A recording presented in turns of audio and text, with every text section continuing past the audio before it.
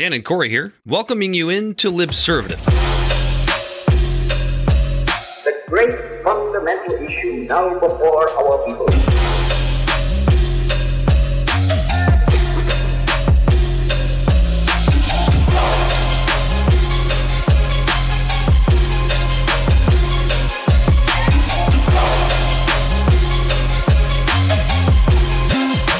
We, the people, cannot turn back.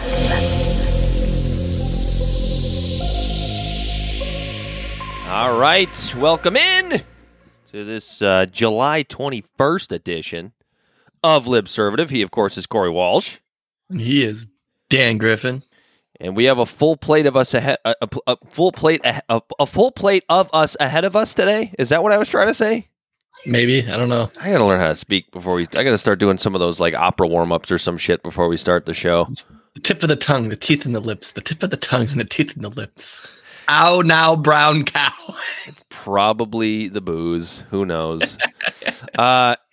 Speaking of booze, what are you drinking today, Dan? I'm drinking. Actually, I had heard good things about the Rabbit Hole line of whiskeys. Mm-hmm. So they're kind of hard to find around here. I don't know if you've noticed that, but I did find a liquor store not far away, and they had the Derringer version, where it's I think it's aged in sherry casks. What label? What color label? It's like a maroon. Label? It's like a maroonish label. Yeah, I guess that'd be their red label. So I like their black label. So I made a Manhattan out of that. A little bit of sweetness. Threw a little bit of simple syrup in there. Nice. I'm drinking some New Riff bourbon and some Michelob Ultras. Oh, real quick, I want to give a shout out to a buddy of mine. This hat right here. You see how it says Conscious Society? Something like that, I have a friend who is actually... I have it backwards because it kind of covers my face. But yeah, a friend of mine who actually might be writing helping us write a couple intros and outros. This is starting a clothing apparel, so I told him I'd wear it on the show. Oh. There's a shameless plug for a good friend of Corey's. Yeah, Conscious Society. It's conscious. But he's just trying to, it's the whole message of being more conscious about your society and self and helping with each other and trying to better the world one piece of clothing at a time. He's going to be donating money to different charities and stuff. That's very much what my monologue is about. So perfect day to do that. Perfect. I'm not going to lie. Before people even get to the end of the show, I wrote it out as if it's a monologue, but it's really more of a rant. So let's see how it goes. Monologues, rants, they're pretty much the same, right? Yeah, just ask Matt Taibbi. He's a good one to ask. The best ranter out there. I mean, just living. Just keep living. Just living. Okay, Matthew McConaughey, about to be running for president. Just living. Joe Biden struggled in Saudi Arabia, but I don't think he wanted to jump quite into that yet because we're not ready. We're not ready. We haven't prepared our minds for that just yet. My mind's gone. I'm already on the kayak. Oh yeah, you're headed off. I'm headed off to go down the river to pray. Both figuratively, down by the river to pray. Both literally and figuratively. Corey's headed down the river. Yeah. Down to the river to pray. So something about that good old way. Did please cut me off. I'll keep singing old gospel hymns. Did AOC really get arrested? Did that arrested? I don't think anybody could figure that out, whether that actually happened. I mean, we saw it happen, right? It was there. It's on video. She's smiling. Okay, so yeah, let me she's smiling. First things first. I will pull up that video for you. And don't you love it when you have a video queued? We're just going to make the judgment live because I haven't actually seen the video. I've only seen like still shots, so I'm actually kind of excited to see this. Oh, okay. And I'll make my Even judgment better. So here's the video that her team shared from her as she's being arrested, which right away shows you how elitist it is, because if I've ever been arrested, I wouldn't have someone sharing to my personal page about it happening. I would, Corey. You'd have to give me your passwords, but I would do that for you. If I was ever arrested, it definitely probably wouldn't be for something like this. It'd probably be something ridiculous. We have that telling a kind of cop to friendship. fuck off or- It's just immediately just pulling out the phone. All right, so here's the video for you, Dan. Well, I can't wait. Here we go. Here she is. There she is. Here she is Really right easy here. on the eyes. I'm with gonna her green scarf. put some audio to it and start it over because it adds to all of it. Does it? Yes. Oh yeah.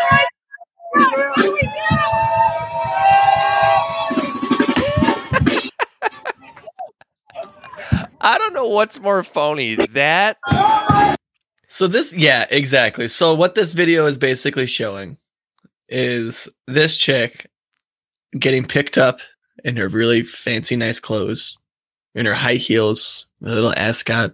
Her hair is perfectly straightened. beautiful green ass. I know this because you've seen her as soon as she got picked up. She did that little flick of there. Should I pull this back up? We can really analyze this. We're gonna get forensic on this shit. This is Because it pisses me off because I like the comments on the side. You are a hero to us all. Oh, fuck off, Mark. Like, I've never, like, let me say this, Dan. Mark, Let's watch this again. If everyone was arrested like this, there wouldn't have been George Floyd protests. There wouldn't be Black Lives Matter. There wouldn't be anything like that. The cops looking at her like side-eyed, looking at her, going, "Am I squeezing your arm too hard?" Yeah, give me a break. Yeah, she's able to walk away in her nice 3-inch high heels. Look at her. She flicks her hair so you can see her face. What? She's looking to make sure all the cameras catch her. She's pretending to be arrested with her hands behind her back for the photos, but then real quick goes inside to put her hand up to show solidarity. Yeah, because she doesn't actually have cuffs on. Right, she doesn't have cuffs on. She's making it look like she has cuffs on. And like right here, today, Rep. AOC was arrested along with other members of Congress. When she wasn't actually arrested, she was detained. Like, there's no pepper spray going on. There's no flashbangs. The cops aren't in riot gear. Like, how nice it must be to be arrested like this. And I promise you, she didn't sit in no holding cell. And so I was bitching about this to a friend, actually, and he goes, Corey, she's a representative. And I said, that's exactly the fucking problem. Right. So, the thing is this, like, even if you want to, like, buy into the facade, right? Like, let's say she really was arrested. Like, let's just pretend that's what happened. She really was arrested. Oh, it's showing us right now talking. That's funny. And charged with... what would she have been charged with in that situation? Probably maybe disturbing the peace. Okay, disturbing the peace. What would that be? Some sort of silly misdemeanor that she's not going to get because she was never arrested. She was detained. That's the thing. But that's the thing. Like, let's say she really was arrested and really charged. You think those charges are going to stick? No, absolutely not. No, they would be dropped immediately. But she got a chance to wave her hair, her with her phony activist attitude. And look at me, I'm standing for women. Exactly. As if look anybody... at her little arrest. Look at her arrest, and then look at Bernie Sanders' arrest during the civil rights movement. You had that video? The photos of him is literally kicking and screaming. He is arrested. He has his legs lifted up out of the air, and they're dragging him and throwing him in the back of a paddy wagon. But she just gets treated like a delicate flower, taken off for the fucking photos. Because guess what? No matter what she's doing out there, we can go to the Josh Hawley thing. They're in there arguing about trivial shit about this stuff, and women's rights aren't actually being rectified or corrected. Well, look at, I mean, you look at AOC and you watch this phoniness, and it's almost like I look at this and I compare it to what we saw when people were bitching at her, wondering where the hell she was during the workers' protests, right? Like, where were you for the workers? But when workers actually might get beat up and arrested. But not only that, but she's there, quote unquote, in solidarity, with women, and I'm, pro-choice this and pro-choice that, as if she would ever, or any of her family members who are now a part of the elites at this point, as if they would ever have to worry about whether or not they could get a safe, legal, and effective abortion. or a safe, legal, and effective lawyer for being arrested for a misdemeanor like this. Stop pretending you're one of us. You're not. And You're not anymore. You might have been before you Yes. started, but you were quickly taken off your blue collar and it was put on this elitist fucking shit. Yeah, like how much you think that whole outfit she had on is probably what I make in like maybe 5-6 weeks. Maybe not. That makes me sound really poor. But I mean, the but next- regardless, there's people out there like that. The next time she wears an Eat the Rich dress, she should start gnawing on her own fucking arm. That's what needs to happen. Exactly. Yeah, like I've been on the front lines of protests when like the shit's hairy. When like if you plan on going to the front lines in your backpack, you should probably have on some safety you should probably have some safety goggles, a gallon of water, a fucking like what's it called? A handkerchief, or a bandana to cover your mouth from the smell of like fucking tear gas. Yeah. Because it's in the air when you're actually at a fucking protest and like for shit like this. Not her.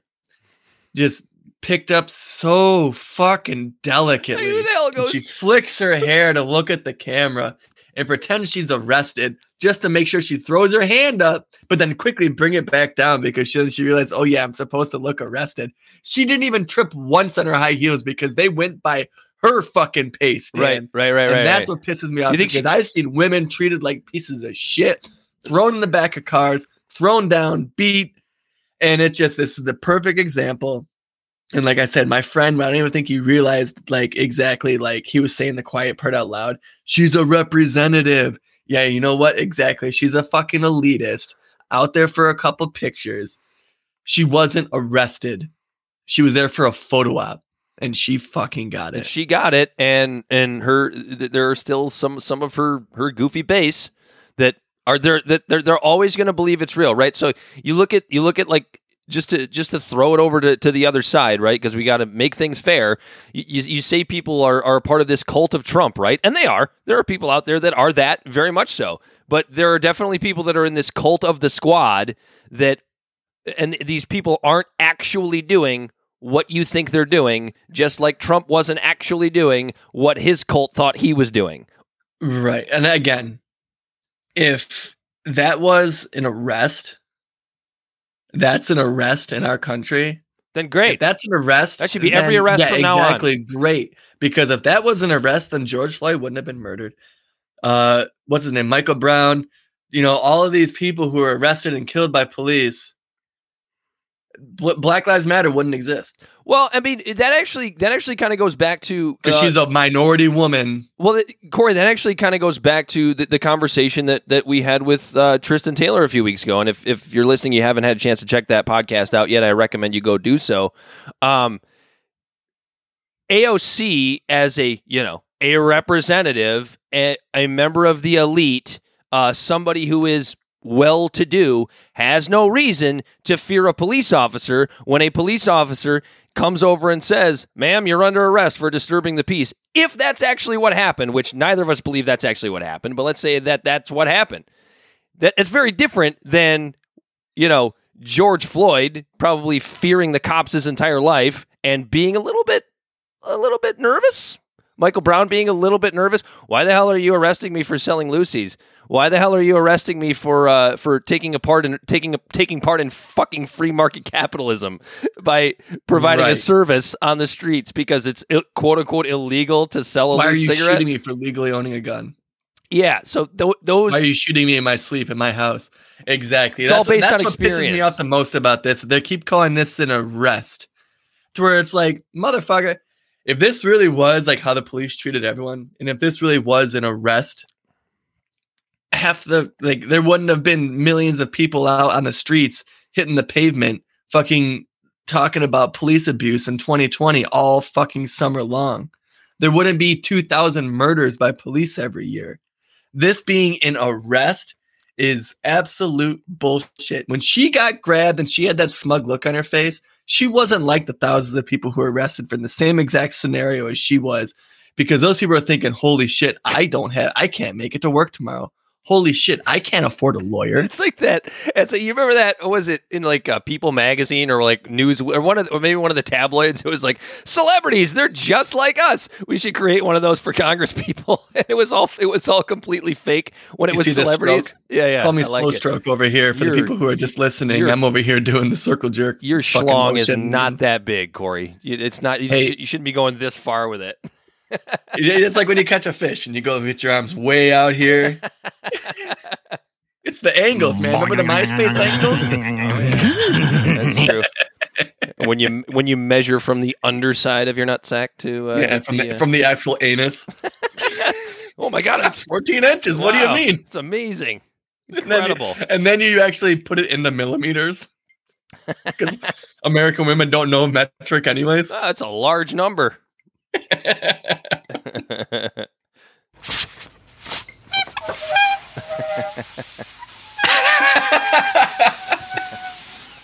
The balloon deflating. That was actually AOC. That's my ego. That was actually AOC's credibility deflating right before our eyes as she either that or my ego. If you're talking about my stroke. That's a Billy Squire stroke right there, is what that is. But no. So basically, what I'm saying is that what pisses me off about this, like she may have been arrested, but like the way she was treated there with these white glove treatment, like the guy looked like he's like, well, I don't want to get my fucking oily fingers on your suit, Mrs. AOC. I'll walk with your pace. And I guarantee if it was another woman who was an AOC and it was another woman there in high heels and if it was an actual protest and shit happening, we know that wasn't a chaotic scene because there's a fucking band playing in the background and there is no riot gear in sight. There's like 4 cops there. Right. Yeah, give me a fucking It was break. like a reggae concert in downtown I've seen Royal Oak. people arrested by cops and they don't give a fuck if you're wearing stilettos, pumps, whatever it fucking is. They're about to break them off of you as they're throwing you in the back of a car. Yeah. We know. It's fake. Part of it, there was some part of that was fake, and probably all and even of it. if it was real, and that's almost worse that it is real because it's a blatant example of how rich and elite are treated versus the working class. And how in a short fucking 4 years, this girl has become so disconnected because it's her fucking page that says AOC was arrested because like we said a little bit ago, like as she's being arrested, someone from her fucking staff is already posting on her personal page about her being arrested and shit like that. If that's how arrests go down in our country, then BLM, you know what? You understand what I'm saying? Yeah, but isn't that like really disconcerting? Because, it's not just you and I, but lots of other, independent political pundits that have way more knowledge than either you or I do. We've all said the same thing, which is, these geriatrics that are out of touch that are running our country are a huge part of the problem. Well, now you have like a 30-year-old that has just fallen right into the same bullshit, the same elitist bullshit that we get pissed off at these old people for. So I think that's the reason that I get so pissed at people like AOC and the rest of the squad is because you were supposed to be the generation that was going to make this better. You were supposed to be the generation that was supposed to stop this elitist bullshit and really get down to the nitty-gritty of what the average American, 24 to 50-year-old actually wants and what's actually important to them. But nope, you're out there just taking the opportunities to get the pictures and make it look like you're on their side. Why? Because now you're an elitist. Now you want to get reelected. And when you finally decide to leave Congress, I don't know, maybe you'll get a job with some really high-profile nonprofit somewhere and rake in a bunch of dough until you die. Just like the generation prior to you. So that to me is probably the most disconcerting thing about everything that AOC has become in her, especially in the most recent couple of years. And it happened so fast. Oh, it did. It sucks. AOC calling this an arrest proves that AOC has never been arrested. She's never had a speeding ticket because she batted her eyes at the police officer that pulled her over. I don't know. She might have some run-ins with the law and stuff like that. Like me personally saying this, I've witnessed arrests a bunch of times. I've never been arrested personally, but I know what an arrest looks like, and that's not it.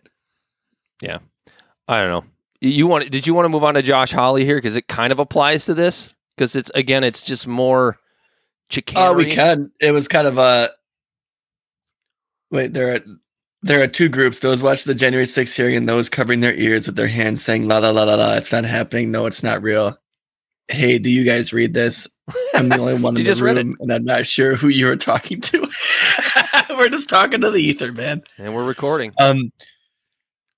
So what does it mean? There's two groups watching the January, because that's right. The January 6th protest just started 3 minutes ago. The latest hearing.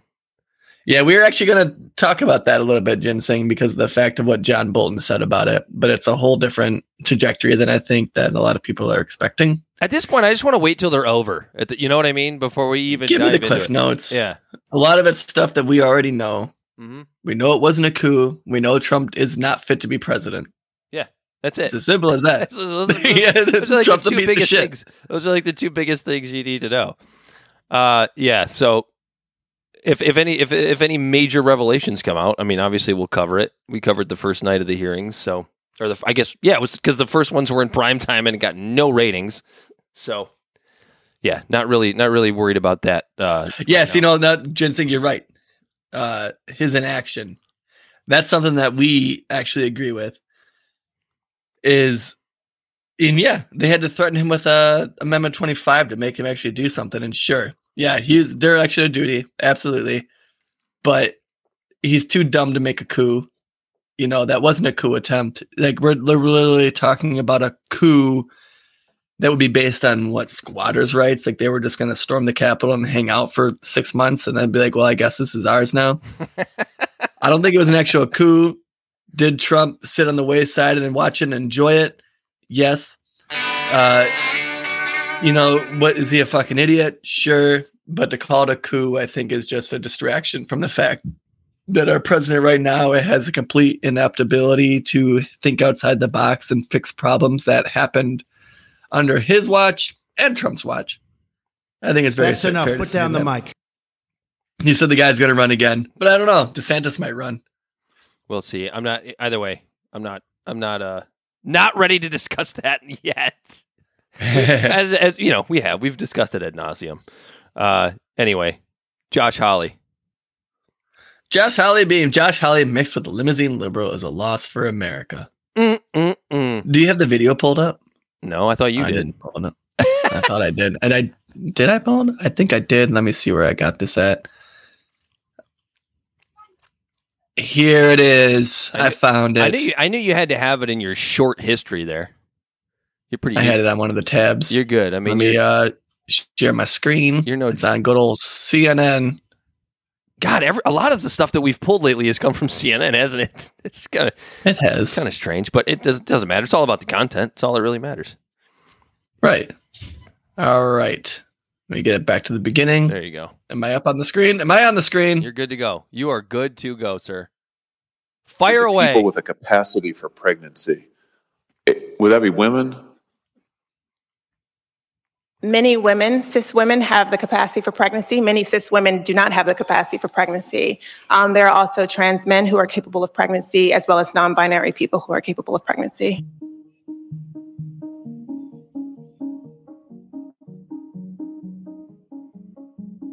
So this isn't really a women's rights issue. We can recognize that this impacts women while also recognizing that it impacts other groups. Those things are not mutually exclusive, Senator Hawley. Oh, so your view is that the core of this right then is about what? So I want to recognize that your line of questioning is transphobic, and it opens up trans people to violence by not recognizing that. Wow, you're saying that I'm opening up people to violence by asking whether or not women are the folks who can have pregnancies? So I want to note that 1 out of 5 transgender persons have attempted suicide. So I think it's important because of my line of questioning. So we can't talk about it because denying that trans people exist and pretending not to know that they exist. I'm denying that trans people exist by asking you if you're talking about women having pregnancies. Do you believe that men can get pregnant? No, I don't think women can get So you are denying that trans people exist? And that leads to violence? Is this how you run your classroom? Are students allowed to question you? Absolutely. Or are they also treated like this? Where No, they're told that they're opening up people to violence? We have a good time in my class. You should join. I bet. You might learn a lot. Wow, I would learn a lot. I've learned a lot just in this exchange. Absolutely. Extraordinary. Yep. That's probably all we need. So that's basically the exchange. I mean, you want to talk about... What pisses me off about this... You want to talk about nonsense. Just complete and utter nonsense. I watched that and I wanted to throw up the whole time. Not because of Josh Hawley's questioning, not necessarily because of her responses, but just because this is subject matter that literally had nothing to do with what was being talked about in that hearing. Right. It's dumb. It's stupid. The Republicans have this weird sticking point that they think they have this gotcha question when they say, what is a woman? And the right, and the left is like so afraid to like define it without offending people that while millions of, do you call them like women, whatever, like whether it was someone who is transgendering or is transitioning from a woman to a man, or if it's a straight woman, like people with a uterus are being put to the wayside while we have culture wars going on with the wording, just the fucking wording in the Capitol, while they're over here trying to hash this shit out for 60-second little sound bites. Like we literally help put in like with the cog in the wheel or whatever by promoting it, by even bringing it up. We're bringing it up in the context that what it's doing is it's literally hurting women because of the fact that there are millions of women right now who don't have abortion, who have access to not even abortion, but just healthcare in general. Well, everyone is over there contorting themselves over the wording of what it's exactly supposed to say. And I think it's absolutely silly. And I think it's literally nothing more than a way to push the shit down the road. So that way they don't have to vote on it until after midterms. So it's a sticking point for everyone to put the carrot on the stick to bring their voters along to where instead of actually trying to figure out how we're supposed to protect body autonomy, we're stuck on the words. That whole clip was two jackasses involved in a culture war that were trying to play gotcha with each other. That's it. So they can get a little 30-second clip for Twitter or YouTube. Exactly. Two jackasses playing culture wars while that woman herself, because she as a part of the elite would have no problem getting an abortion, and neither would Josh Hawley's daughter or wife or whatever, has no problem getting an abortion. That goes back to our whole elitist conversation because rich people aren't going to be affected by Roe v. Wade. Rich women are going to be able to get an abortion no matter what. And they're over here playing around with wordplay and doing all this shit. Meanwhile, we haven't settled the issue of body autonomy for women, and there's going to be millions of women, as evidenced by the 10-year-old girl in Ohio who was raped, who aren't going to be able to have access to healthcare while they sit there and argue with their culture war bullshit. And I guarantee you that if a trans man is pregnant and he wants to have an abortion, he could give two shits about the wording. He doesn't want his life fucked up. What was the most annoying thing about that to you? Like the most annoying like statement between either of them on their face. Like what was the one that bothered you the most? Because I'll tell you what mine was. I am so sick and tired of, and I know there are plenty of people that feel this. I'm so sick and tired of people referring to language as literal violence. That is what pissed me off too. Like, oh yeah, you're causing violence. It is just you're I can't stand Josh Hawley, but his response was, "Wow, I'm causing violence by questions," and it's like, apparently you're not allowed to ask questions anymore. His line of even if his questions were in bad faith. Whatever I don't remember what percentage she said, but his line of questioning causes 10% of whatever. I don't remember what she said. Whatever the number was. 1 in 5. 1 in 5 trans people to commit suicide. Really? His line of questioning. So it's just it's an untouchable subject. We're not even allowed to ask questions. We're not allowed to like talk about this. I guess the thing that's most infuriating is like this idea that you can't be. What's up, Bright Eyes? That you can't be. Yeah, what's up, Bright Eyes? You can't be sympathetic to the plight of trans people, but also be a feminist anymore. Like, it just seems like you can't be both. Or if you try to be both, you're walking this fine line to where if you're a public figure, eventually you're going to say the wrong thing. Right? Like it's just like the athletics issue. Or the issue that Matt Walsh brings up in What is a Woman when it has to deal with kids, right? Like it can't just be this all-encompassing thing all the time. Because it's almost like the trans ideologues sometimes, they almost want to deny that women exist. You know what I mean? Like that's what I got out of that conversation. As much as you want to maybe accuse Josh Hawley of denying that trans people exist, which I don't think he did directly. I guess maybe he implied it, but I got out of her that like she was denying that women exist in some way, shape, or form. And to be fair, now in that part when she said that there are a lot of women who can't have a baby, but at the same time, that's kind of the outlier. Like women, like the biology of a woman's body and the biology of a man's body, the biology of a woman's body it has a uterus. It's supposed to be designed. Its functionality of the uterus is to have a baby. But there are women who can't have babies. So I understand the idea of the fact that, bless you. Thank you. I understand the idea of saying like pregnant, like people, whatever, because it might affect, I guess, see, this is what we always do. We always talk ourselves into these weird conundrums of these conversations. Like I get the idea of saying pregnant people because it might affect a woman. It might negatively affect a woman who can't have a baby. But I don't know. I just think we're getting too hung up on this stupid wording shit, and there's half the country has less rights than you or I do. Too hung up on compelled speech, and it's the Jordan Peterson point, and he brings up a good point. The fact that she basically tried to compel Josh Hawley to use a certain type of speech, and he didn't want to use a certain type of speech. Yeah, and it's okay. You can still answer the question. I mean, even if you think he's a transphobic trans denier, which he probably is. I mean, it's Josh Hawley. I mean, I would probably say that he probably is. It's a shutdown argument. She had an opportunity to really have a good answer to where she could say, regardless of what you define as a woman, there's millions of people that are now have less rights than other people in this country based on the ruling by our government. It was classic deflection. But instead, she did this shutdown thing, the same thing that you see from the left a lot, to where it's just, oh, you're causing violence. You're causing literal violence.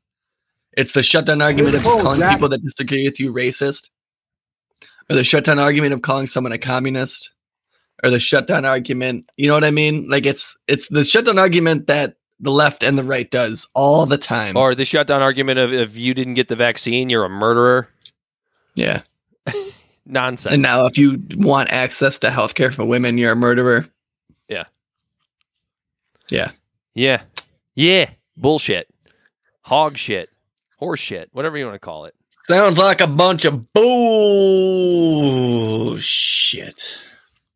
Where do we want to go next, Corey Walsh? Well, you want to get into some positive shit? We got a couple positive stories there. Yeah, I haven't read a whole lot into this. Where's the banner here? Did you create one? Which one? About the... There we go. Oh, you want possibly talk positive news? I thought you wanted to talk by about the numbers. You wanted to talk about the suicide hotline, but this is good too. Oh, well, we can get into either or. So this is my little thing. I was reading up on this, and this can be something that could be possibly very positive for our country if our administration gets their head out of their ass and does things properly.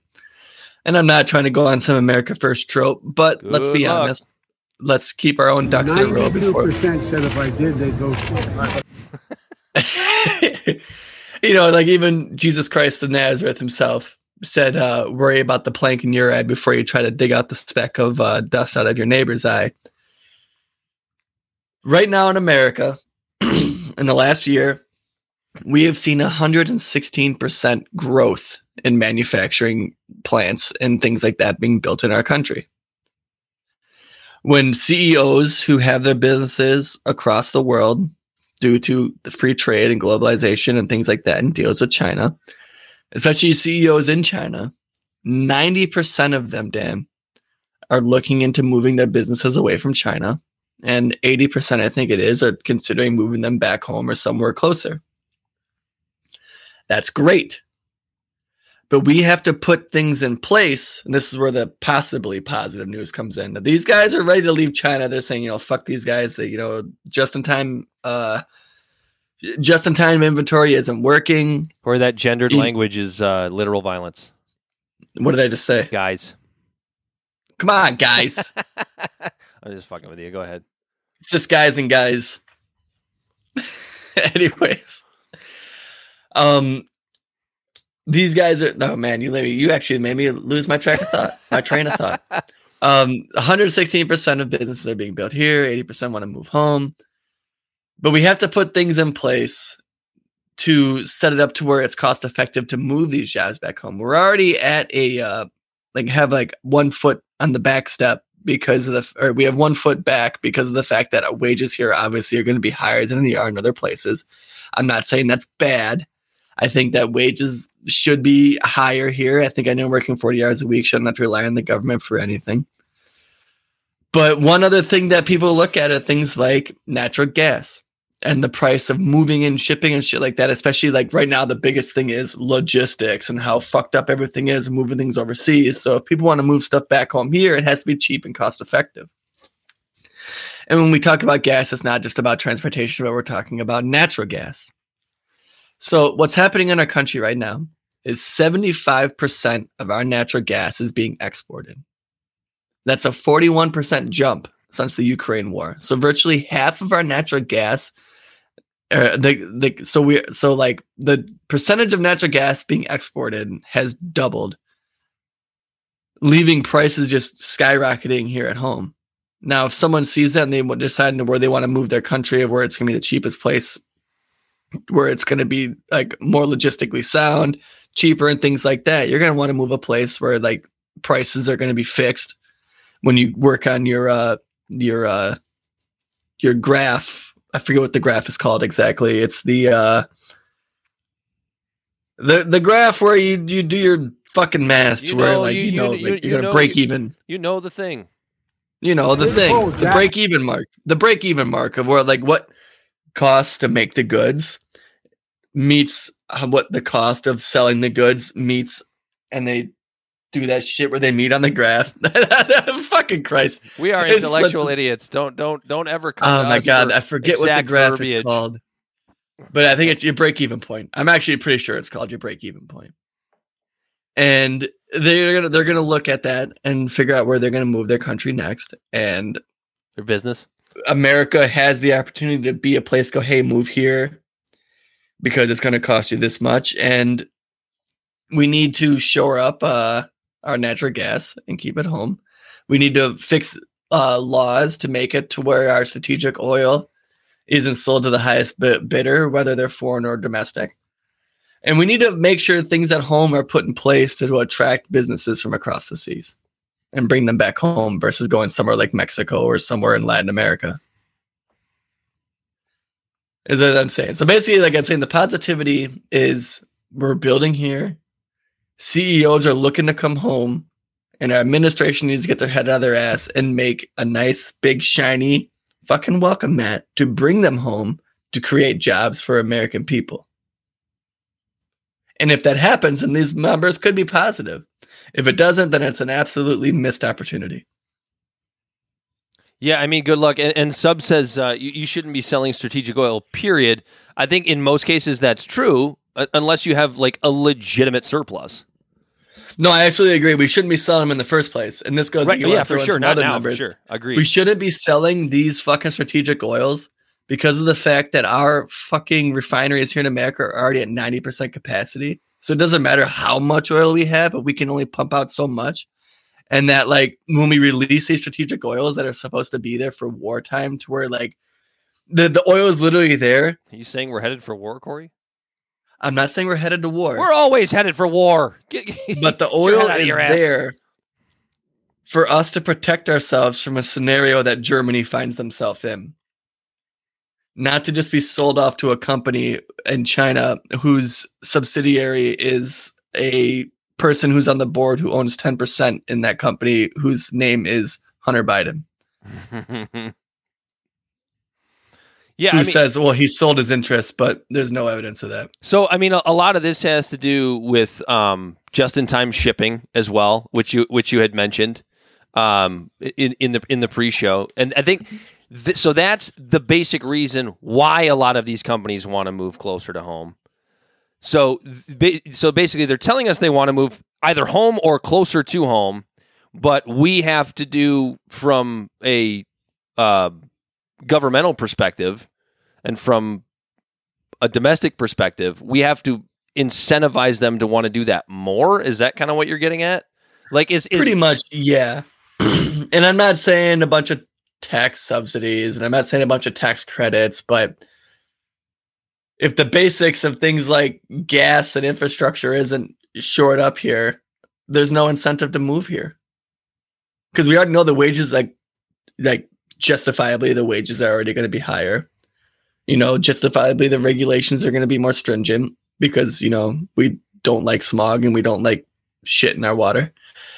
And so there needs to be incentives to make it like to circumvent things like that. And cheap commodities of just running a business on fixed rates is one of those things. And before we talk ourselves in circles, those are the types of things that Corey and I and probably most of our listeners, we don't really have answers on how to make that happen. If you're somebody who does, we'd be happy to hear from you. We're not that smart, but you have to hear domestically, you have to hear our leaders saying the right things, but instead, what are they talking about? Stolen elections and Putin and shit like that. Not how do we bring things back on. I mean, maybe Bernie Sanders, but he's even kind of lost the luster, the gumption to try and get better wages and more businesses back in the United States. So brought up a good point too, that Trump made it a point to talk about how Germany shouldn't be buying oil from Russia. Because Trump actually did that. He did do that. Yeah, he did do that. That's not a lie. Not a lie. So he also said, so what does Biden do? He buys and sells our oil to the two largest adversaries. What the fuck is he doing? So technically, just to clarify that, there is a law in the books that when we release strategic oil, it has to be sold to the highest bidder. And now the law actually does mention foreign and domestic companies. Now, I think that law should be fixed. If we're releasing strategic oil, we shouldn't be selling it to someone like China. So I 100% I agree with that, but he's technically not breaking any laws. He is legally bound by that. And that wouldn't be just him either. It would have been any president. But yeah, I mean, we have the opportunity to really bring a bunch of manufacturing home and make this a boom town again, like it used to be in the 50s and 60s. But it's like, dude, I don't know. Biden's just silent. He's not making any moves to make it happen. Yeah, we don't have the answers for that. But I haven't heard a legitimate plan, or I haven't really even heard of anyone either in the Biden administration or in Congress, Republican or Democrat, really mention this. I mean, you got this from where the fuck did you get this information from? I got this actually from a little tidbit on the Presidential Daily Briefing podcast. Ah, there you go.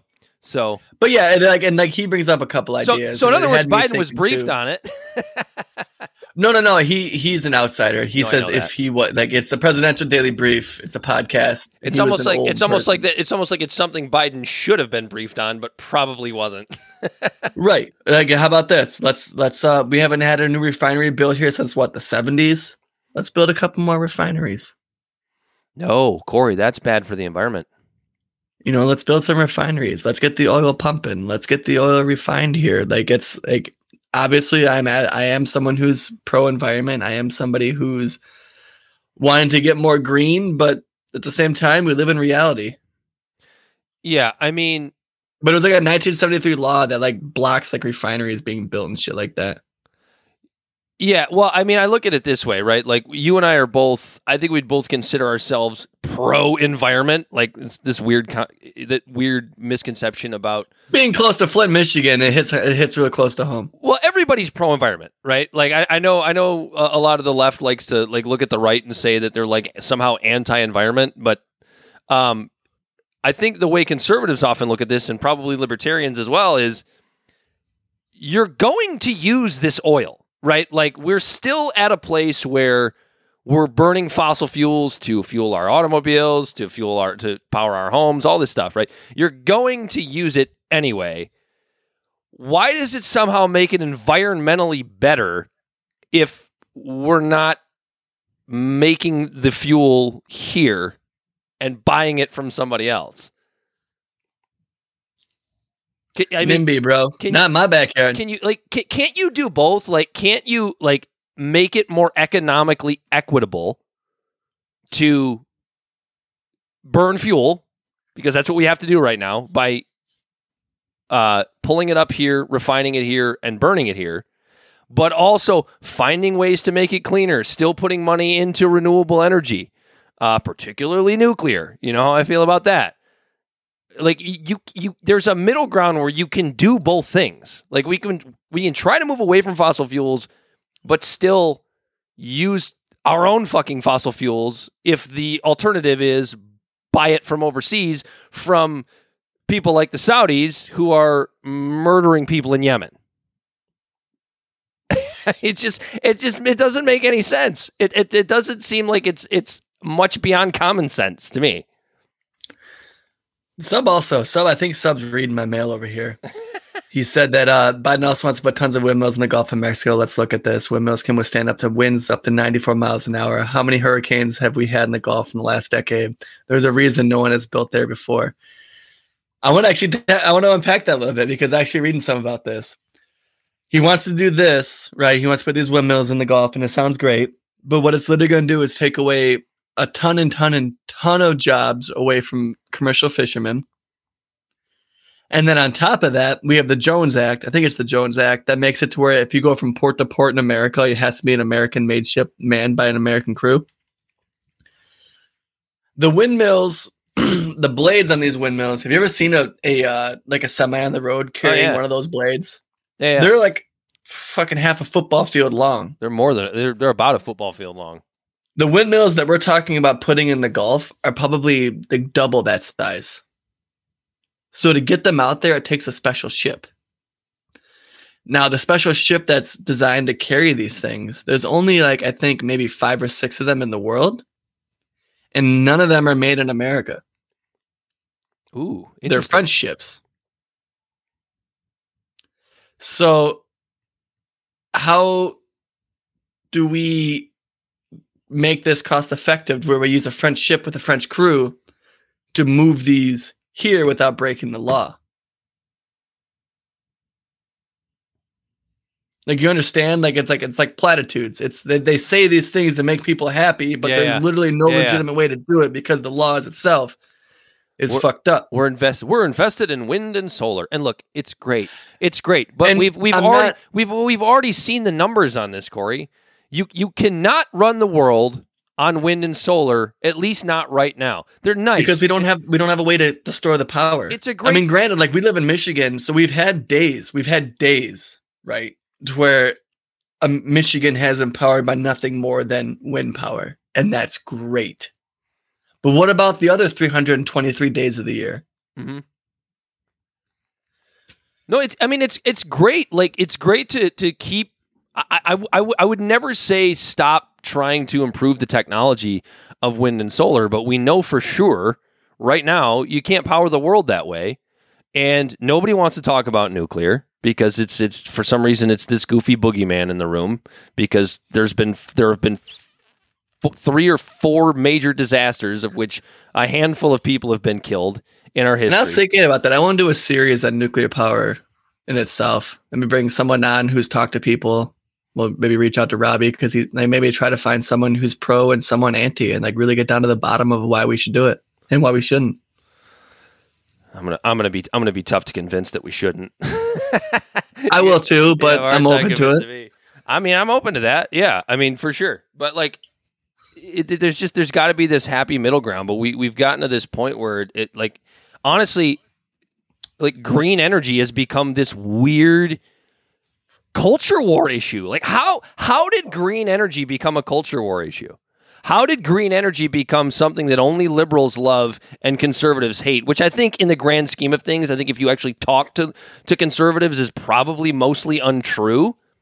I think, and maybe I'm a little conservative when it comes to this, is just I still recognize that we still have to use fossil fuels, so we should make it economically make sense to use fossil fuels until we can officially be rid of them. I don't think that's a crazy hyper conservative opinion to have. Because no one wants to talk about it, but we're never going to get rid of them fully because we use the byproducts of oils and stuff to make plastics for your phones. Yeah, petroleum. Yep. Petroleum. Literally everything we're touching right now is affected by fossil fuels and petroleum.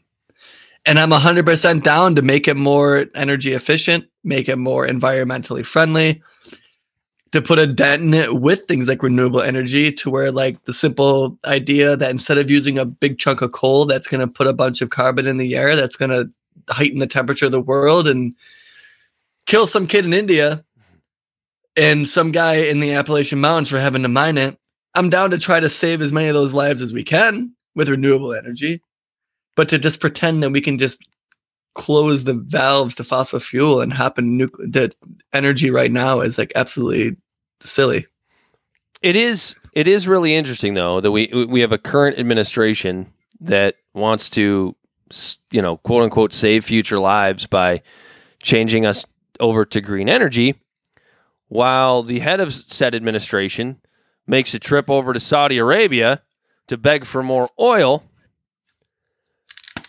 and we still consider ourselves allies with Saudi Arabia as they continue to bomb the fuck out of the Houthi people in Yemen. And the Kurds. Oh, no, the Turkey wants to kill Kurds and one of our other allies. So, yeah, I always find that hypocrisy really, really interesting. I don't even think you need to put the banner up because I think Biden's trip to the Middle East basically speaks for itself. Very, very establishment. Kind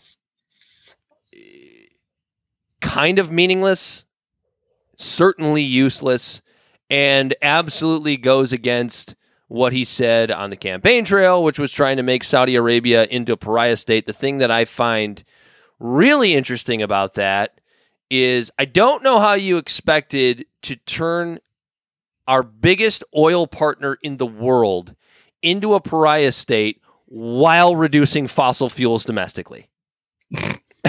I mean, it's just the contradiction was made while he was on the campaign trail, Corey. We're going to invest in green energy, and that's not the bad part. I'm fine with investing in green energy, but the talks of stopping fracking and shutting down oil pipelines and what have you, and stopping the drilling while turning Saudi Arabia into a pariah state, to me is, I mean, I feel like he said it in the same sentence throughout most of his campaign and during the debates, and everybody who just Trump bad, Orange Man bad, just threw up the applause sign. We love it. We don't know how you're going to do it, Joe, but good luck. Yeah, it's insane to me that as he's running for president, when gas is at like $2, it's really easy for him to say, "Yeah, fuck Saudi Arabia," and then gas hits $4, and then he's like, "I'm gonna go visit Mohammed bin Salman." I'm sorry. Yeah, go to there. I'm sorry. I'm sorry. And to give him credit, Dana Carvey had like the funniest joke about it when you watch the video when he fist bumps Mohammed bin Salman. And I also heard people say that he fist bumped people in Israel, and they're like, "Oh, he's probably doing this so that when he goes to see Muhammad, he can fist bump them," and then it doesn't show any sort of favoritism or whatever. But then Dana Carvey goes, "Well, that wasn't even a fist bump. It looks like he was trying to punch Mohammed bin Salman, but he just lost the energy when he did it." But yeah, it's again, it just shows the world that our politicians in America are full of shit. Corey, that was the voting for Joe Biden was like the ultimate the world's going to burn down if the other guy wins situation. I'm so sorry that you fell for that. I did fall for it. I'm ashamed of it, but I'm also not ashamed to admit it. I've, changed my ways since then. I'm woke, if you will. I'm woke on that. You changed your spots. That's actually kind of what my monologue's about. You want me to get into that? Rock that out? We can if it's in. Yeah. So as I said at the beginning of the show, this monologue, it was written as a monologue, but it's really a little bit more of a rant because I don't know. I was just feeling spicy and I just started to write shit down. So we'll see how this goes. As the 2022 midterms approach, those of us who care about who our leaders are going to be. Let me start over. As the 2022 midterms approach, those of us who care about who our leaders are going to be start to pay a little closer attention. Which candidates are coming out of the primary system? Which candidates we support on the issues and on their character? Which candidates we disagree with? And which candidates vow to give us the changes that benefit the most Americans and keep the institutions in place that have already given us so much? And make the adjustments necessary to the institutions that need work, while fighting to downsize the institutions that cause Americans harm through loss of liberty and due to unchecked corruption. But wait, damn it. It was just a glorious dream. A dream of the way we the people should approach each election cycle. Instead, we're forced to view it through the lens of an electron microscope staring into the vastness of the universe. By doing so, we the people are broken off into two camps, but not the two camps you may think, not conservatives and liberals. If you're an avid reader of any type of partisan, corporatized news, or a reader of hyper-partisan, independent news, you're likely in the camp of the indoctrinated. The camp that has you othering your neighbor in a box of evil that don't even deserve really to be heard from. For their beliefs, opinions, political leanings are that of evil and are to be regarded as dangerous. These people swim in an Olympic-sized pool of misinformation, violence, and anti-democratic conspiracy theories. They're the current boogeymen, hell-bent on bringing down our democracy to its knees. If you're the type that looks at the current version of our society with a tired malaise and walks away from a political discussion or debate for fear of exhausting yourself into a metaphorical insane asylum, you're likely in the camp of the defeated. The sad reality behind this is that most Americans in both camps will head to the ballot box for the fourth time since November of 2016 with remarkably low expectations for the outcome. Look no further than recent polls showing that a heavy majority of Americans don't want either the current president nor his predecessor to start another term in January of 2025. Or perhaps polling that shows that Republicans rank Trump's Stop the Steal election integrity conspiracy well down the list of important issues, yet every Republican candidate seems to be running with that issue near the top of their platform. Or the fact that Joe Biden's polling numbers are so low you couldn't slide a credit card underneath them if they were a limbo bar. The defeatist attitudes know no party. They know no candidate. They're in the hearts of nearly every voter that heads to the ballot box. Trump supporters in Pennsylvania have tweeted in droves over the past few weeks about how Dr. Oz is getting his balls drugged through a wood planer by a nearly comatose John Fetterman in their Senate election. What are they saying? Oz is a rhino and he's bad for us, but I have to vote for him because I don't have a choice. Bernie Sanders supporters that had a loathing hatred for Hillary in 2016 had to hold their nose and vote for the right-wing Democratic establishment candidate, even as the DNC railroaded Bernie right out in the open for all of us to see. Bernie himself has lost the will to fight for anything he truly believes in. I don't have a choice. The most undemocratic, defeatist phrase one can utter when speaking about free and fair elections. The fact is, you do have a choice. You can choose to stop being afraid. You can choose to stop allowing your mind to be molded like a Christmas chocolate Santa into a fearful, hate-filled, angry robot who thinks your neighbor is responsible for why gas prices are at a record high. Hillary Clinton and Donald Trump and their establishment cronies have done a good enough job blaming voters for all of the country's ills. The same way a CEO blames the underpaid, underinsured, broken down worker for why prices are so high and production is so low while he sits on a 90-foot yacht drinking Cristal and doing handfuls of blow with the board members. We the people have to stop being defeatist. Stop voting for these people, especially out of fear. Stop falling for the nonsense that the other team is going to destroy America, that they're going to put women in breeding camps underground or play communist Robin Hood and take your money straight out of your wallet to give to some San Francisco vagrant.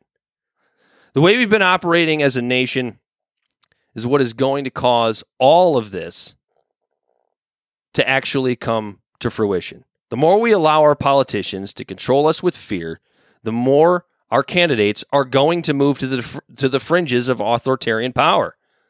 Weimar Germany didn't become Nazi Germany simply because Hitler chose to take over one day.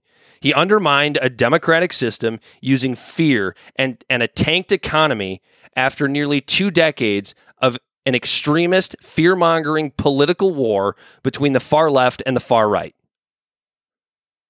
with anyone in the middle losing hope and feeling defeated and unheard. Does it matter what kind of undemocratic dystopia we become? Communist or fascist? Take your pick. Or keep fighting for democracy by ending the fight amongst ourselves and allowing those of us that support the free market of ideas to bring you into our club. And if you're in the free market of ideas, please speak up. We need to be heard in order to break the fear. We do have a choice.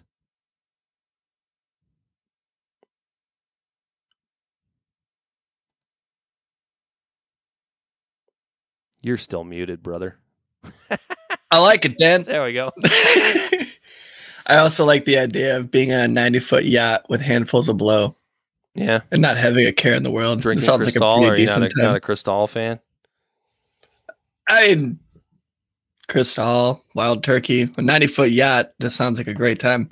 But no, you're right. You're right. It's both sides have vilified the other so well to paint them as some sort of boogeyman, to where people feel like they have no choice but to vote for their person. And then anytime something goes wrong, their side gets to go, oh, well, it's not our fault. It's the other side's fault.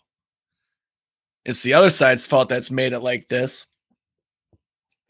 But don't worry, if you vote for us, then we're going to fix it. But the what I'm noticing is like the more we continue falling for that nonsense, the more each side continues to move further to the fringes because they're out of touch. You think that's our primaries that do that? Because only like the extremists vote in the primaries? We have a system that's set up to fail. Yeah, I mean, I guess ordinarily I would say that it's mostly the primaries, but it's like, I mean, what we saw between Clinton and Trump and Biden and Trump was like, I mean, if it gets any further to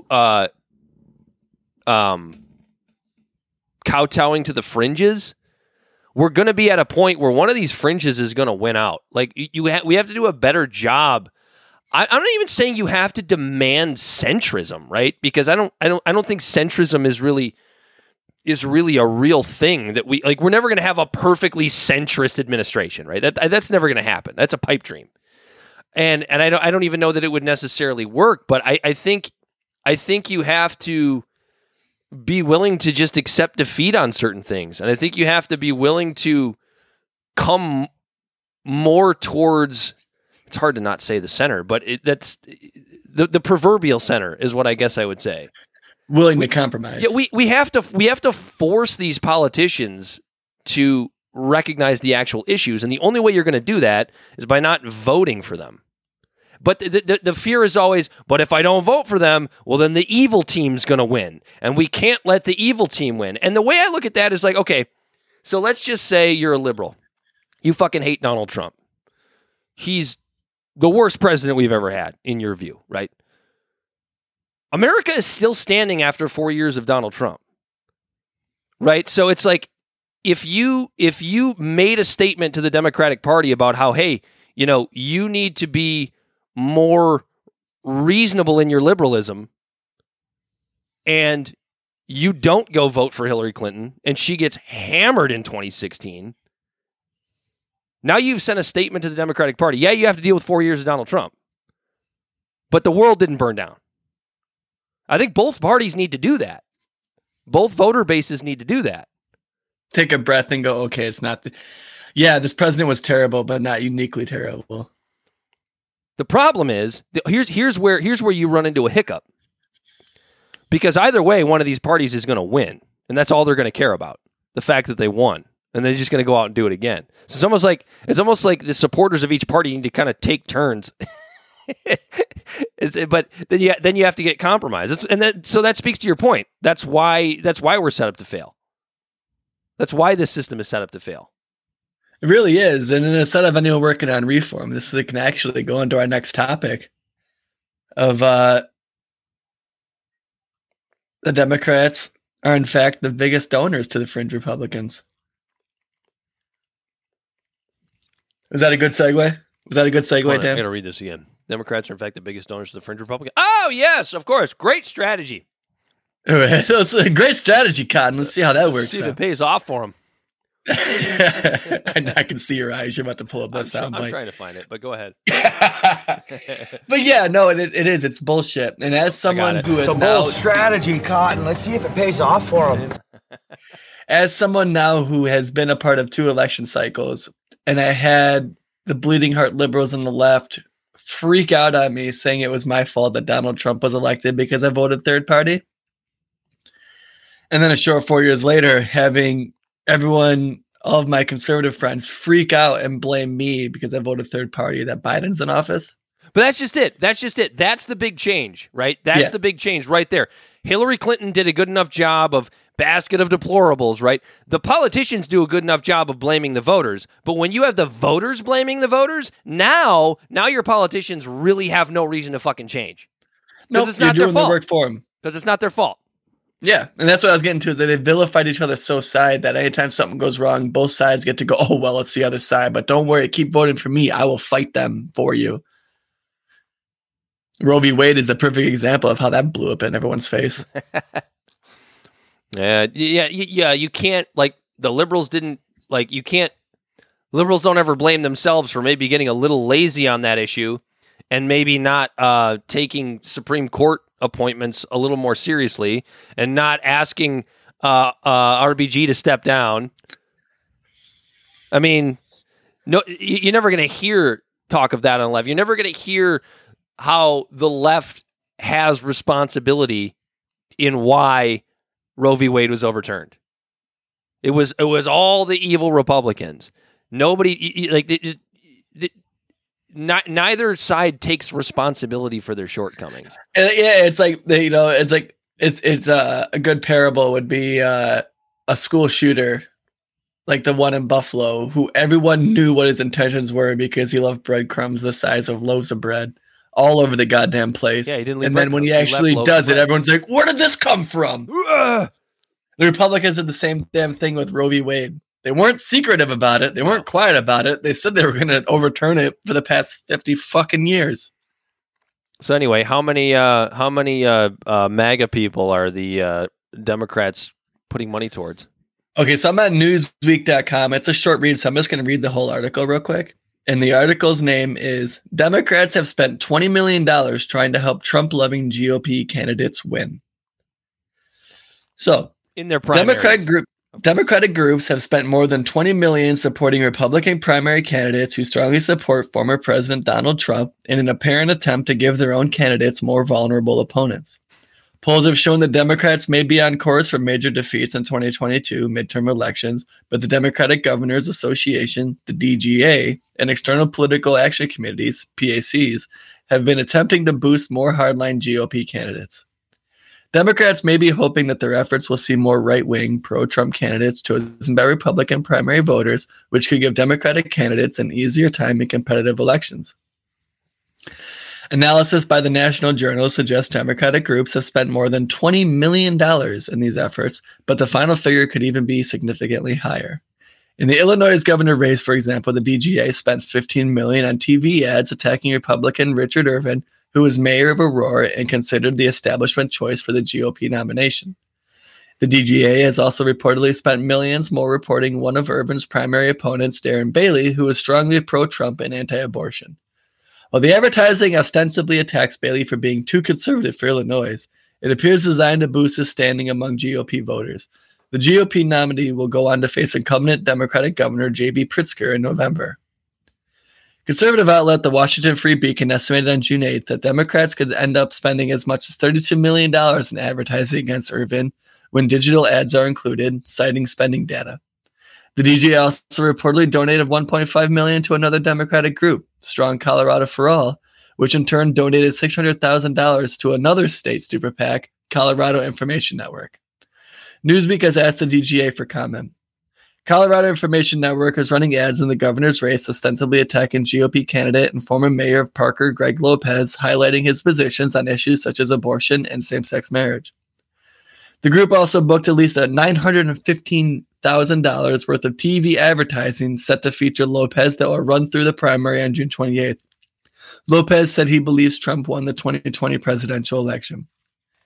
The other Republican candidate for governor is Heidi Ganahl, a University of Colorado region, and the only statewide elected Republican in Colorado.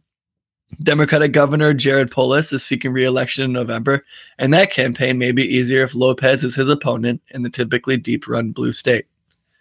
In the U.S. Senate race in Colorado, left-wing super PAC Democratic Colorado has reserved at least $1.49 million worth of TV advertising to promote their state representative Ron Hanks, who believes Trump won the 2020 election and attended the rally in Washington, D.C. on January 6, 2021. The advertising will attack Hank for being conservative and could prove a headache for GOP Senate candidate Joe O'Dea, who is the establishment choice in the race. Whoever wins the Republican Senate primary will face Democratic Senator Michael Bennet in November. A strategy of promoting more hardline Republicans through ad spending may have paid dividends in Pennsylvania, where Democratic gubernatorial candidate Josh Shapiro aired ads boosting Republican Doug Mastriano's conservative credentials. Shapiro's campaign spent more on a single TV spot than Mastriano's entire TV advertising budget.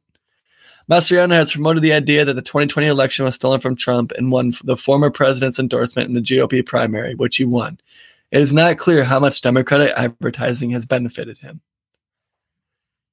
And that's where the article ends.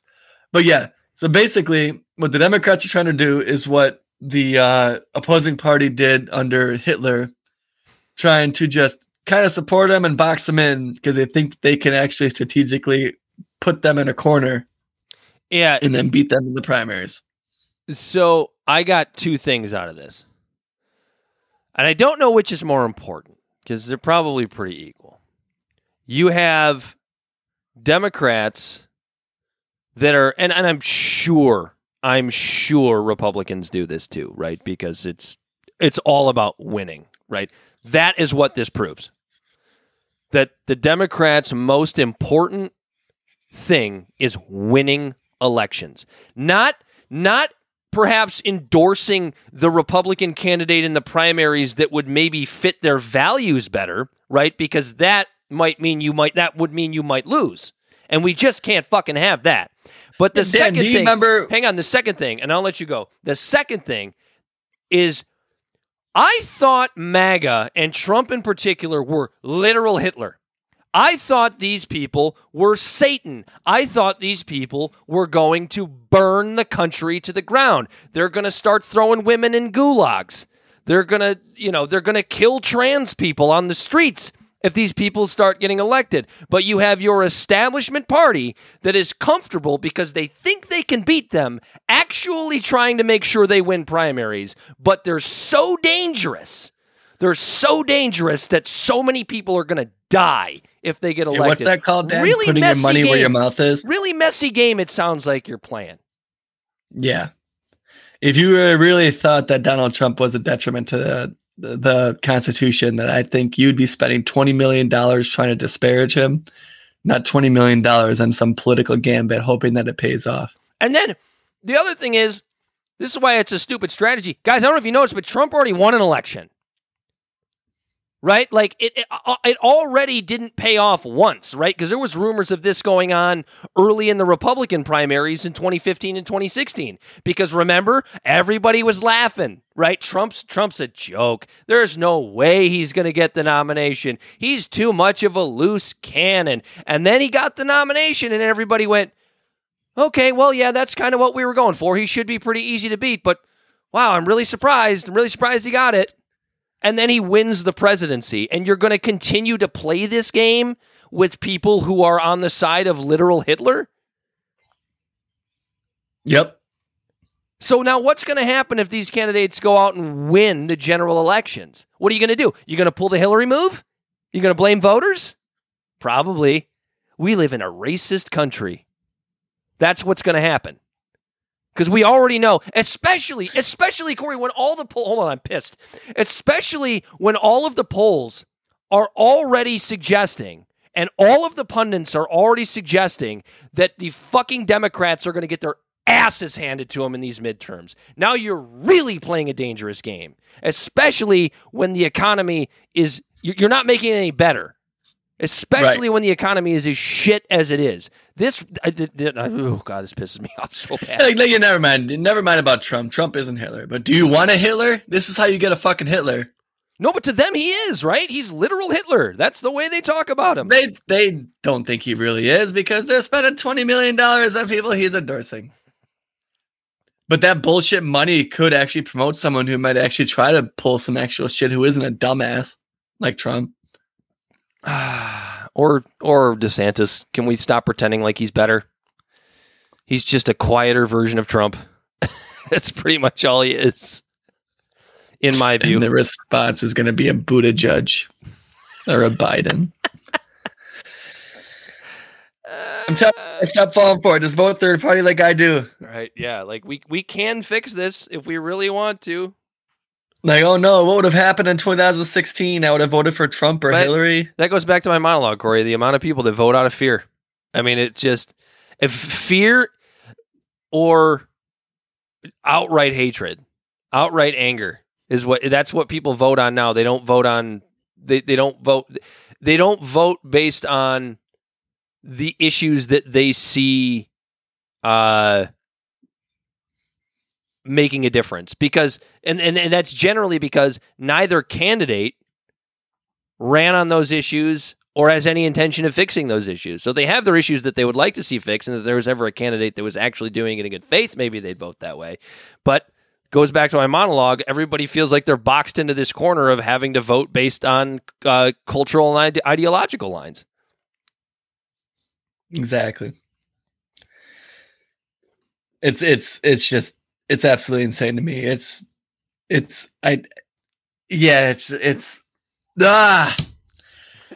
motherfuckers act like these other people are just the absolute devil. And then give them money. But then they throw a bunch of money at it. And like some just said, some vote for RD, no name attached. And that's another issue that we have in our country. People who do this straight ticket voting, and they don't even look into what this person says, as evidenced by our news feeds of all these women who were pretty conservative that I know personally, who were like, yeah, Trump. And then all of a sudden they're like, I can't believe this is happening. And it's like, well, can you? Like, really? You can't? Or were you just someone who was just voting for an R&D next to the name regardless of not knowing what their policies were?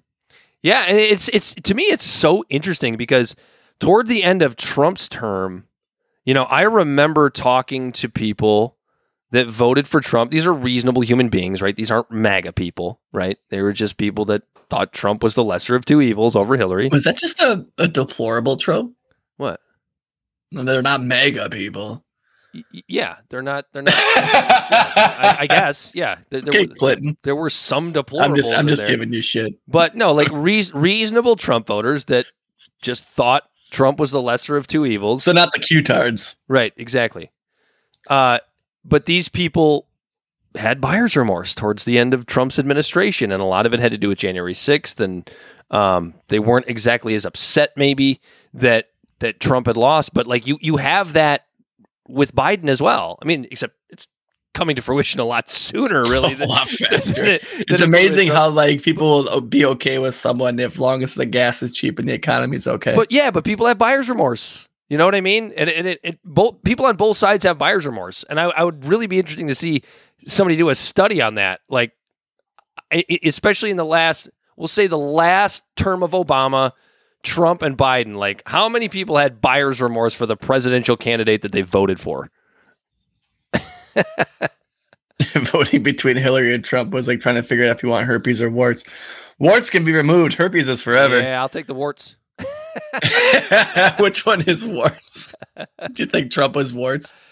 I don't know. I guess it depends. I would say Trump was warts because everything he did was under executive orders. Yeah, it's true. Warts can be removed. Yeah. Well, other than the Supreme Court stuff.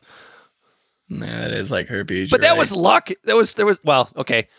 There was some luck involved. We've talked about the RBG thing and how she should have stepped down and yada yada yada. A lot of things fell. I'll put it to you this way. I'll put it to you this way. A lot of things fell into place that allowed Trump to appoint 3 judges. You're right. You're absolutely right. So what do you want to talk about next, Dan? Do you want to talk about John Bolton? Or should we say that? Because you know what? As I was looking at this banner, I was thinking I want to look into what's going on in Nicaragua. Because we've covered that topic. Well, you know what we can do? We can play the clip when we talk about it next week. You want to or the week after? You mean? Or yeah, that's right. I'm going to be gone next week, so when I'm back. But we'll play the clip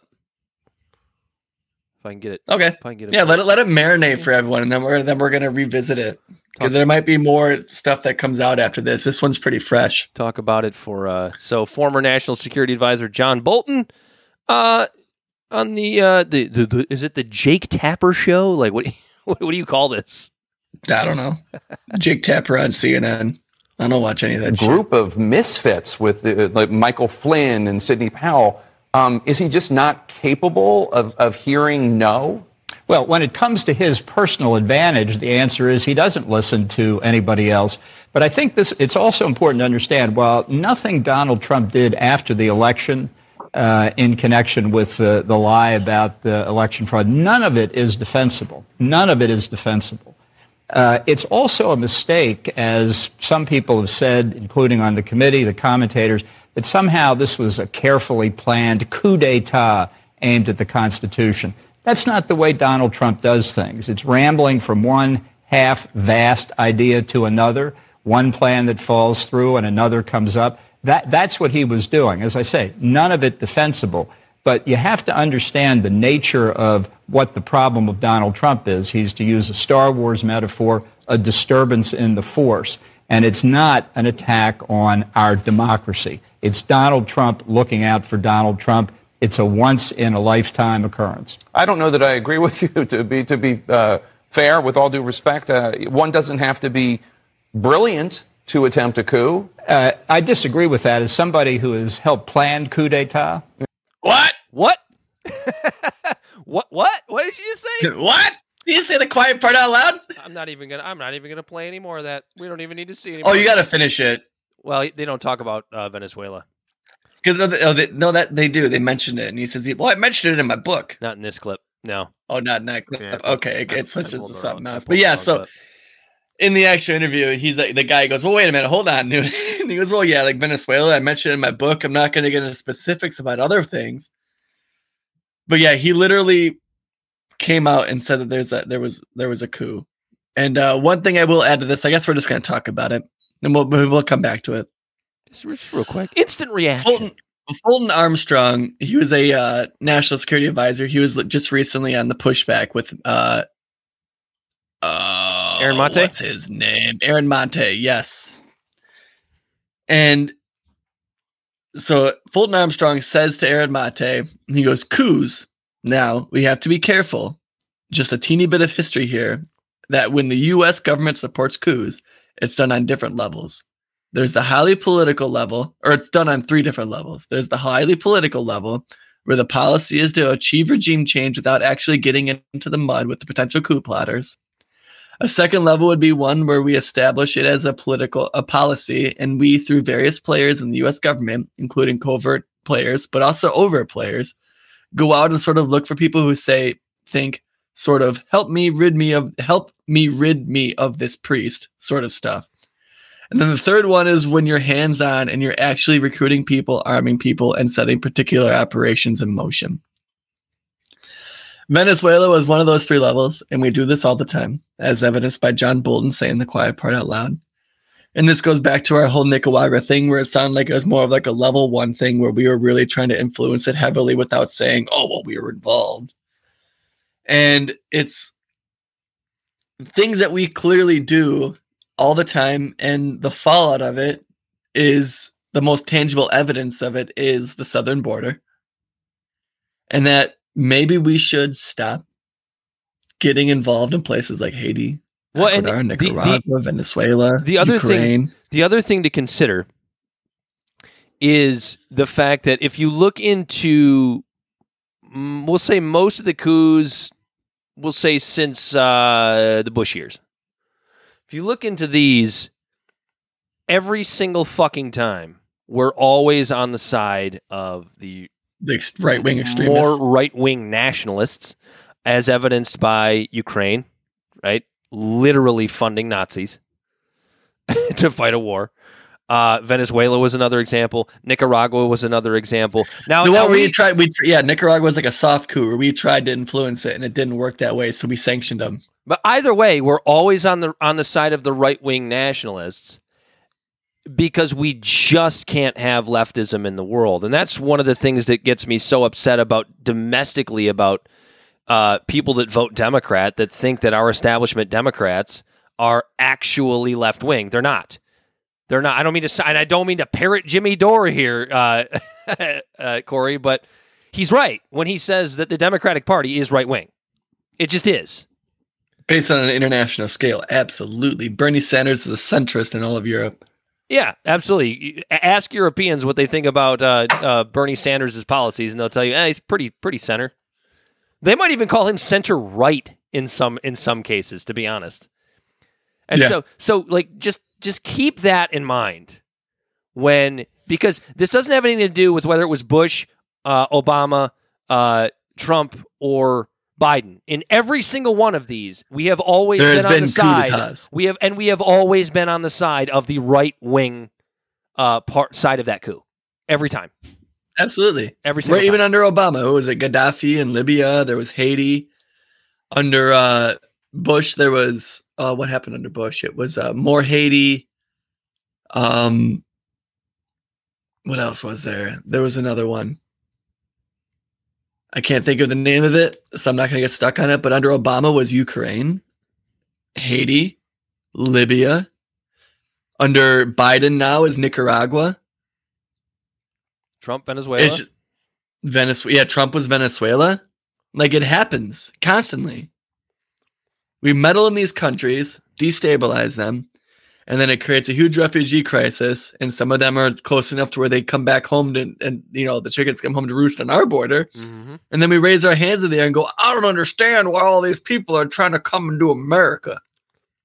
Keep in mind that, usually it's the right wingers that are, all about building walls and, keep people the hell out of our country because they're coming to take our jobs that we don't want. So I want all of our listeners actually to put a thumb on Mexico right now because the Mexican president is a leftist. Uh-oh. He's fucked. And he was just recently, and it was actually kind of a big thing that no one's talking about. Just recently, Trudeau and Biden gave him shit because he wasn't treating some of the trades, like the trade agreements, like fair. And that they said they were going to come after him for it. And then he just went, oh, I'm so scared. And he ended up actually sharing, and it was like, and the way he said it is like from a song that's really big in Mexico. And it's like a mocking song of somebody who says they're scared of someone, like, ooh, I'm scared. And he fucking said this and then played the music video to this song. And then after this said, nothing's going to happen. Well, if he ends up dead or there's some sort of coup against his administration, just keep in mind what we just said. Yeah. Keep in mind, and it is read Aaron Monte's work, read Glenn Greenwald's Now, work, I'm read saying The things Gray like Zone. this. When we talk about if something like that happens, we always give the caveat of put the tinfoil hat on. On our show, we're not Alex Jones and things like that, but just keep an eye on that. Put your finger on the pulse and keep an eye on a little bit of an ear open and earshot of things you hear about Mexico and the development of our relationship with them as this leftist is becoming into power there. And if watch how unfriendly the relationship with Mexico happens really fast, especially if Biden loses in 2024 and we get a right-wing president. And if you are a right winger, I don't judge you. And you want to complain about, illegal immigrants popping over the border in droves after a coup like this happens, just remember, we're always eliminating a quote-unquote left-wing threat. Yeah, and it's important that you say that when you say destabilizing that country, and that's what's causing these people to come up here. Right, and like you said, if you're a right-wing listener, then just remember, and it's absolutely important to we're not knocking you for being a right-wing listener, but actually take the blinders off to where you can be able to kind of look side to side and judge your own party. And because the left doesn't do it and the right doesn't do it. That's kind of what the premise of our show is. I think that's a question, and then we can kill it. I think that's a question that not enough people in general ask, whether you're left wing or right wing. We know that we have an immigration. I mean, I don't know if you want to call it a crisis. I guess that just depends on what side you're on. But we have an immigration issue at the southern border. But very, very few people ask why. It's either just let them all in or throw them all out. It's never, why the hell is this happening? And do we have some responsibility in why this is happening? Is it the ATF and the CIA doing major operations of selling guns to people to get unregistered money to create money to do coups? Or is it people just destabilizing governments in the South to make them come north because their government can't protect them and cartels are taking over? Is it the war on drugs? Well, I don't know. Joe Biden will tell you what you need to do right here. Read the polls, Jack. All right, we got one more topic, Dan, and then we actually covered everything we wanted to tonight. Ooh, and we're actually leaving this on a positive note. We are? Oh, the suicide hotline? Or the, God damn it, the mental health hotline. Yeah, the mental health hotline. So it's kind of the suicide hotline. I think they actually lead to the same thing. Yeah. But this one's just a much easier to remember number, like 911. It's 988. And what this number is going to do is it's basically a simple 3-digit number that you can call if you're having a mental health crisis. And what this does, and I think this is the most important part, is this doesn't lead you to the 911 number that leads you to someone who has basically the fire department and police department on the switchboard to get you connected to them.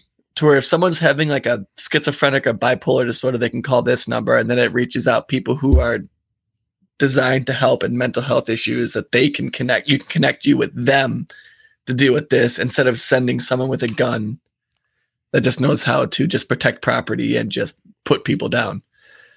And I think this will save lives. I think this is going to lift the burden on police who aren't trained to deal with these type of scenarios.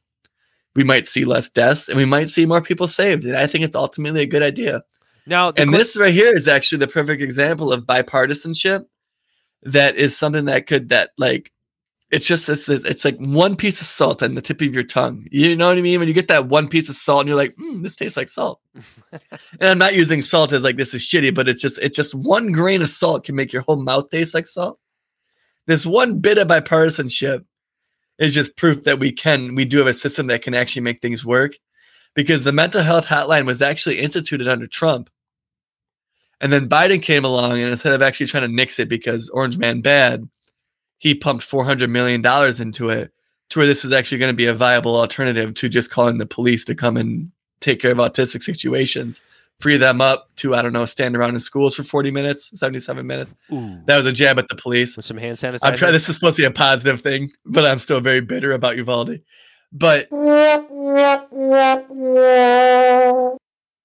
I wanted to let it finish, but yeah. So like, this is something it's a step in the right direction that can save lives, and like I can't have anything negative to say about that. And I hope police departments take advantage of it too. You know, if some people call the cops in and the cops come and call 908 and they hung up. Yeah. And like it sounds really bitter, but it actually saves a life. No, like say somebody's having some sort of mental health breakdown, but the person calling thinks that don't call us, we'll shoot them. Call 998. Right, robbing. Like, but the cops show up on scene, they realize somebody's having a mental health issue, and they can call 988 and they're like, "Hey, yo, keep the scene safe." You know what? That's actually something I didn't even think about. And then they call 988. If someone does fuck up and call 911 because they don't have the 988 number, and they show up and there's a mental health crisis, they can kind of detain the person to where they're not hurting other people and maybe try to save them from hurting themselves. And then they call 988 and go, "Hey, get the fuck over here. All we are trained to do is tase and shoot people and protect property. We need someone here that can deal with someone who has fucking autism." I just really hope a cop actually says that. All we're trying those to exact do lines. And because the person at 988 line, he goes, "Yeah, you're right. You know, you guys, all you do is just have your tanks and stand around in schools while kids get shot. Let us come and handle this nuanced situation." The cop, and you know what? The cop's like, all we're trying to do is tase and shoot people, and sometimes we fuck that up. Yeah, sometimes we're not even good at that. We need you guys out here to come help us out. We can't even pull the right gun out of the right holster. Taser. Taser, what is it? I know they weigh different, but I can't tell. One's bright yellow. But yeah, no, this is supposed to be positive, Dan. It was funny. I think that this is actually going to save lives. I agree. I hope. I mean, I'm a little cynical, but we'll see. We will see. I hope I never have to use it. But I think that's it, Dan. I think you're right. Tell the people where they can find us. Real quick, check out Conscious Society. My boy, he's out there making apparel to just help society. And in the meantime, if you liked what you heard on our show, make sure to like, follow, and share Libservative Podcast. We are found on Facebook at Libservative. We are on Instagram and Twitter at Libservative Pod. You can read our transcripts to our monologues on Libservative Podcast or libservativepod.wordpress.com. You can find our actual page at podpage.com/libservative. You can reach out to us directly at libservativepod@gmail.com. We have a TikTok. I almost made a video yesterday, Dan, and then you hopped into the StreamYard, and then I got distracted and never made it. It doesn't matter. They're trying to, the FCC is trying to ban TikTok anyway because we're getting all our data stolen. Prohibit anything that makes us uncomfortable. Right. We are on TikTok at libservativepodcast.com or at libservativepodcast, not .com. I don't know why I said that. Like, follow, and share. Reach out to us directly and just share the feed with a friend. Share one of our memes from our page with a friend and tell them that we also have a podcast and you enjoy it. And I also want to ask all of our listeners that do listen to, when this is over in the next 40 seconds, to leave a review, preferably 5 stars, unless you think we're pieces of shit. Then don't leave a review. But if you like the show, leave 5 stars. And then just tell us we're pieces of shit. Huh? Leave us a 5-star review and still tell us we're pieces of shit. Yeah. Go ahead. Leave the 5-star review. Be like, you guys are trash. 5 stars. Anyway. That's it. This has been Libservative. Until next time, he's been Corey Walsh. He has been Dan Griffin. And we are out of here. We, the people, cannot stand back.